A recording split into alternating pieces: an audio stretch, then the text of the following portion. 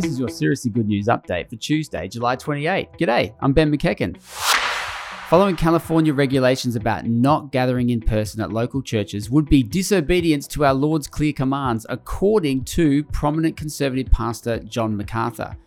But his LA-based Grace Community Church appears to have a minority view about rejecting in-person restrictions during the pandemic, if you judge by the strong and opposite reactions by fellow US conservatives, such as Southern Baptist leaders, as well as the law-abiding approaches of Australian churches.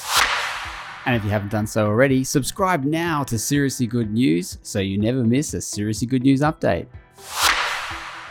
International anti-poverty organisation Bread for the World received the resignation of its board member, US Congressman Ted Yoho, after it demanded he stand down, following Yoho's confrontation last week with a female congresswoman.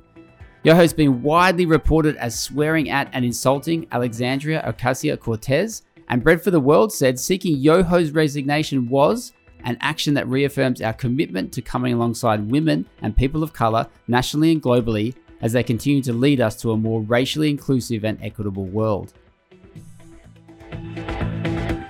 For all of this and much more seriously good news, visit eternitynews.com.au.